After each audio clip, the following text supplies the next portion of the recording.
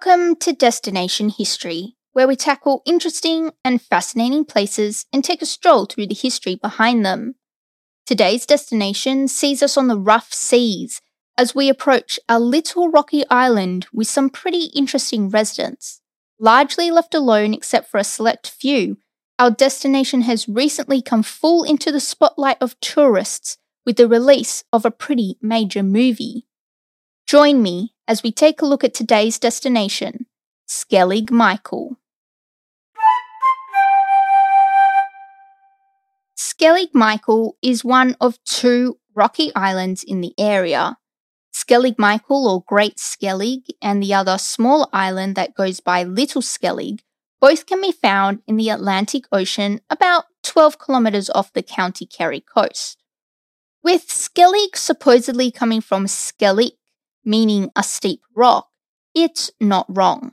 There are two peaks on Skellig Michael with a valley in between, and the only known inhabitants of the island aptly named the valley Christ's Saddle. It's not exactly known when the island started to become known or even inhabited, but we do have a very distant reference that, unfortunately, only appears in legend, so no real solid facts. But the legend says that the island, known as Skelligs, was used as the burial place of Ea, son of Milesius, which in the myth is the mythical ancestor of the inhabitants of Ireland.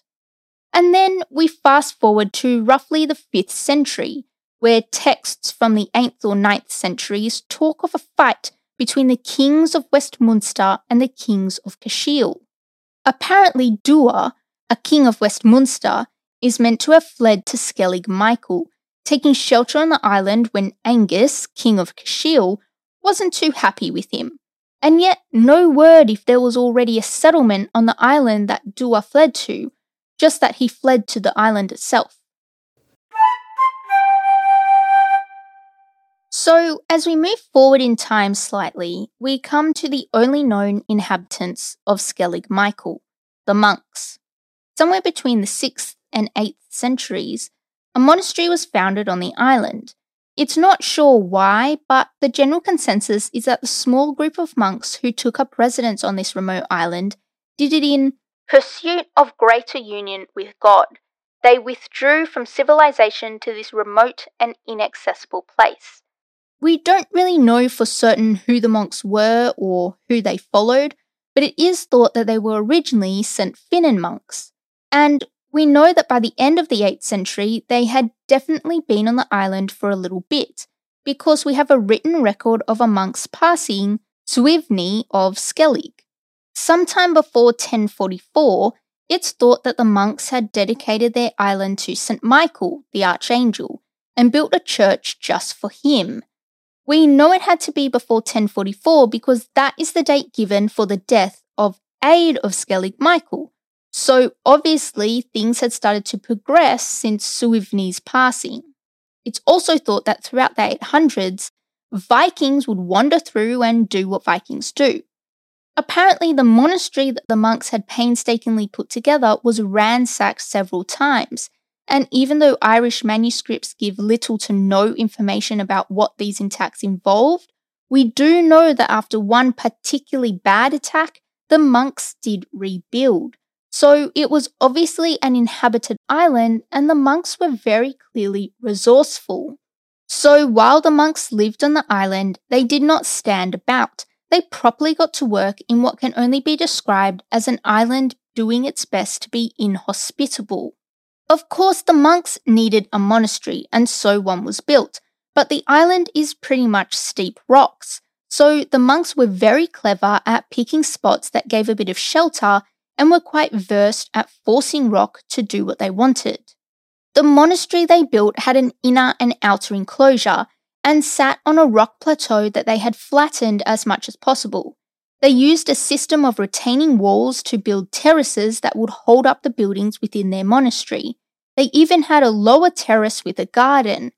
In order to get to the monastery and then back down to the water to fish for breakfast and dinner, the monks made 3 sets of stairs, quite literally out of the side of the sloping rocks. So of the east, south and north steps, The south steps are the only ones that are still in use today. Being very steep and rocky, they can be very dangerous. Here's a quote from UNESCO, giving us just a little taste of how remote Skellig Michael really was, and still is today. The monastery symbolises both the arrival and spread of Christianity and emerging literacy of lands so remote that they were beyond the frontiers of the Roman Empire. So it would seem that at some point in the 13th century, living on the island just got way too much work because the monks moved to Ballinskellig on the mainland. But we do know that the island remained a very important place of pilgrimage pretty much right up to today. So even though the origins of the island and those that lived there are very hazy, it was known to the wider world. And we can definitely see this in Italian and Iberian charts from the 14th and 16th centuries. And even the Spanish Armada knew of the island because they mention it in accounts from 1588. But by then, the island belonged to the Butler family. They had acquired the land after the dissolution of the monasteries and looked to have been the legal owners since 1578. But the Butler family, they were good people. They continued to allow pilgrims to visit the island well into the 18th century. It's actually believed that Skellig Michael is the last sacred site in Europe when moving west, and is actually part of a line of ancient pilgrimage places throughout Europe. This pilgrimage line runs from Skellig Michael through France, Italy and Greece, and finally ends heading into Palestine.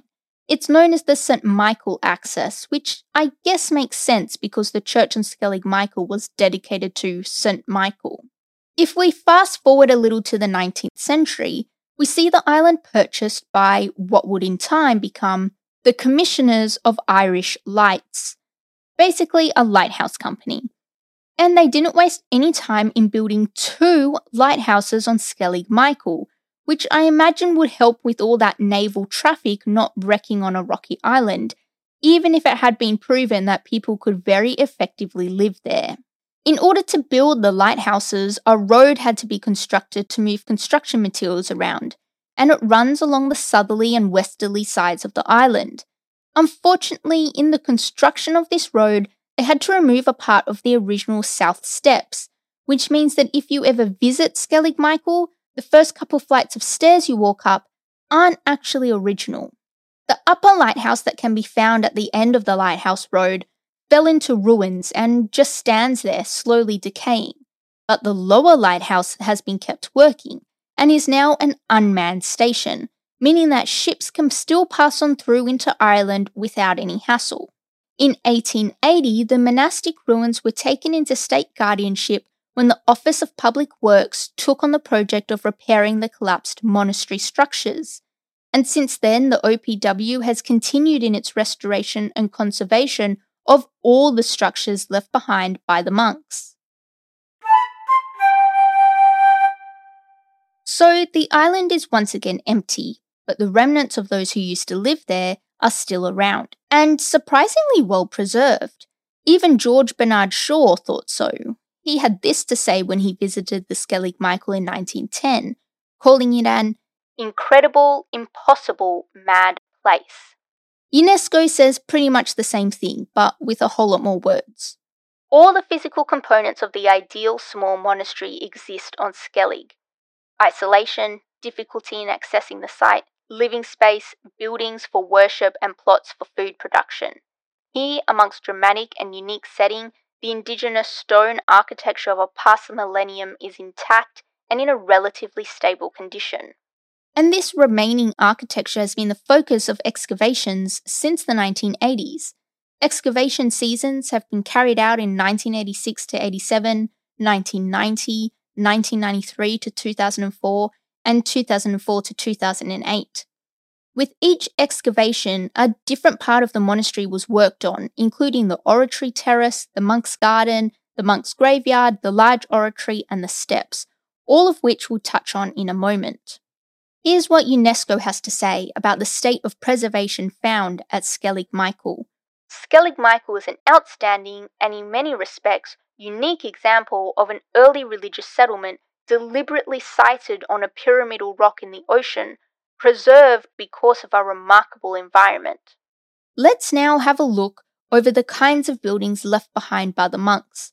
I won't go into too much depth about these, just give a general overview, but there are some great bits of information on the World Heritage Ireland website about all the structures found on the island. I'll put the link in the show notes. The first building we'll have a look at is the Hermitage, which is a pretty amazing feat of daring on behalf of the monks. The Hermitage literally sits on a narrow ledge just below the tippy top of the South Peak. That's a good 218 metres above the water, the highest point on the island, and a very long way to fall. There is actually evidence of platforms being used, which is speculated they were used for moving stone up there with which to build the structure. The three main terraces, the Garden Terrace, Oratory Terrace, and Outer Terrace, are themselves a good feat of engineering. It actually took some good old-fashioned excavation and studying to truly understand how they managed it. They obviously had a fair amount of rock at their disposal, and the evidence of quarrying backs that up. But to build terraces on an island in the middle of nowhere, now that's something to be proud of. There are round-roofed structures that are called cells. Don't let this name put you off. They weren't like prison cells, they were more like stone huts, where the monks would sleep and keep their things. When you're looking at one of the huts titled Cell F, you'll see that the interior is pretty square, but the ceiling curves. This is due to a technique called corbelling, in which stones are laid horizontally, placed in a way that each new stone slightly overhangs the one below it, eventually forming a dome. This technique was also pretty handy in keeping the building watertight, with the slope of the stone facing outwards. Each hut looked to have sleeping areas for about 3 monks, with each area having a little cupboard space built into the wall and stone pegs to hang stuff on. Seems quite cozy. Around the monastery were massive retaining walls. These were made from dry stone and were so large so as to provide shelter from the winds, and even managed to create a microclimate where essential food could be grown. When excavating the walls, archaeologists found different parts of the wall dating from different periods, showing that the wall had collapsed at various points several times and was actively being repaired. The structure known as the large oratory is thought to be the first church used in the monastery. According to tradition, it is built in an inverted boat shape. The walls show evidence of lime washing, which dates from the 19th century and is believed to have been done by the Lighthouse families when they used it as their own church. St. Michael's Church, the stone structure built specifically for the dedication to St. Michael, is the only building on the island that was built using lime mortar. The church also has sandstone, which was used for decoration and is believed to have been brought over from Valentia Island. While the roof no longer exists, archaeologists believe it would have been made from timber and most likely slated. The church also had rendering on the outside, meaning that it would have looked very different to the other structures built by the monks. Where there's a church, there's always a graveyard, and Skellig Michael was no different. The monks' graveyard can be found next to the large oratory and is a little smaller today than it was when the monks were around because of a collapsed wall. The crosses that fill the graveyard are few and rough in shape, but some do show decoration. Despite being surrounded by water, fresh water was extremely hard to come by on Skellig Michael, mainly because there was none. But that wasn't about to stop our MacGyvering monks. They found a way to collect enough water that allowed them to stay hydrated and to grow enough food to keep them fed. There were even 3 water cisterns found within the monastery. Basically, they found a way to collect water from the sloping bedrock above the monastery. It's believed that these cisterns were made before the cells, meaning finding water was a lot more important to the monks than somewhere dry to sleep. Conservation is now the aim of the game, and the first conservation works actually started back in 1978, when repairs were needed pretty urgently to a wall that had fallen over in the monastery. Initially, the conservation works concentrated on the steps to the south and the monastery itself, and between 2004 and 2008, the work was focused on preserving the structures on the south peak. This included the terraces and platforms, and, as you can imagine, would have been a proper headache and a half to get to, but it all seemed to have gone well with the work completed in 2008. As well as being an important pilgrimage and archaeological site, Skellig Michael is one of Ireland's most important sites for seabirds. There are several flocks of various species that use both great and little skellig as a spot for breeding. The fact that these islands are fairly inhospitable and pretty far away from everything means that the islands are the perfect place for the birds to nest and bring up their young. The Atlantic Ocean makes for some pretty good feeding, whilst also making it difficult for humans to access and virtually impossible for predators to get to, meaning that it's one of the few places that are predator-free. Considered to be ornithologically important, Skellig Michael is considered a statutory nature reserve and is a specially protected area. If you're bobbing around in the Atlantic Ocean near the islands, you shouldn't be surprised to see Manx shearwater, storm petrel, fulmar, kittiwake, guillemot, puffin, and the occasional peregrine falcon. When 1989 rolled around, the state bought the island off the Commissioners of Irish Lights, meaning that the entire island, except for the single working lighthouse, are now owned by the state. Just a couple years later in 1996, UNESCO did the island the honour of including it on its World Heritage List in recognition of its outstanding universal value. As we get a little closer to today, we'll make a quick stop off at 2014, where we'll meet the production of Star Wars The Force Awakens, choosing Skellig Michael as one of its locations. Here's the film's location manager on the wonder that is Skellig Michael. We were just blown away by it. It's an extraordinary place. It certainly fed into our Star Wars universe. And Skellig Michael in the Star Wars universe isn't a one-show horse, because it also does a pretty good job in The Last Jedi. And while Tourism Ireland was initially excited about the bump in tourists travelling to see the island, recently they've had to put limits in place to minimise the effects of over-tourism, especially on an island that isn't used to large amounts of people. These days, the only way to access the island is by boat from the seaside town of Portmagee, and getting to the island isn't easy either. Because of the nature of the Atlantic Ocean and the challenging spot of the Moor, sometimes the boats aren't able to make the trip and can only give the go-ahead about half the time. And there aren't commercial ferries that can take you to Skellig Michael either, which means that you'll need to book a spot on a private boat, which can take a good 90 minutes each way. So definitely a day trip kind of thing.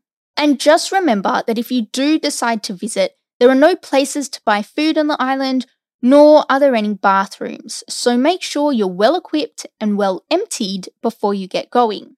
Oh, and because of the steep cliffs and stairs, Skellig Michael really isn't a good place for children, and might be tough for those with mobility challenges. And if you had fun and feel as if you learned something, give us a subscribe and a review. And even if you didn't learn anything, or even like us, give that button a click anyway. You can find us by searching Destination History in all your major social media platforms, podcast providers, and Google. When you subscribe, you'll get an update for any new episodes coming your way, so you won't miss out on any exciting destination historical content. As always, all links spoken about, images, resources used, and way more can be found on our website at destinationhistorypod.com. And if you have a building, place, or area of significance that you would like to learn more about, shoot through an email or a message and I'll see if I can cover it in its very own episode here on Destination History. See you next episode.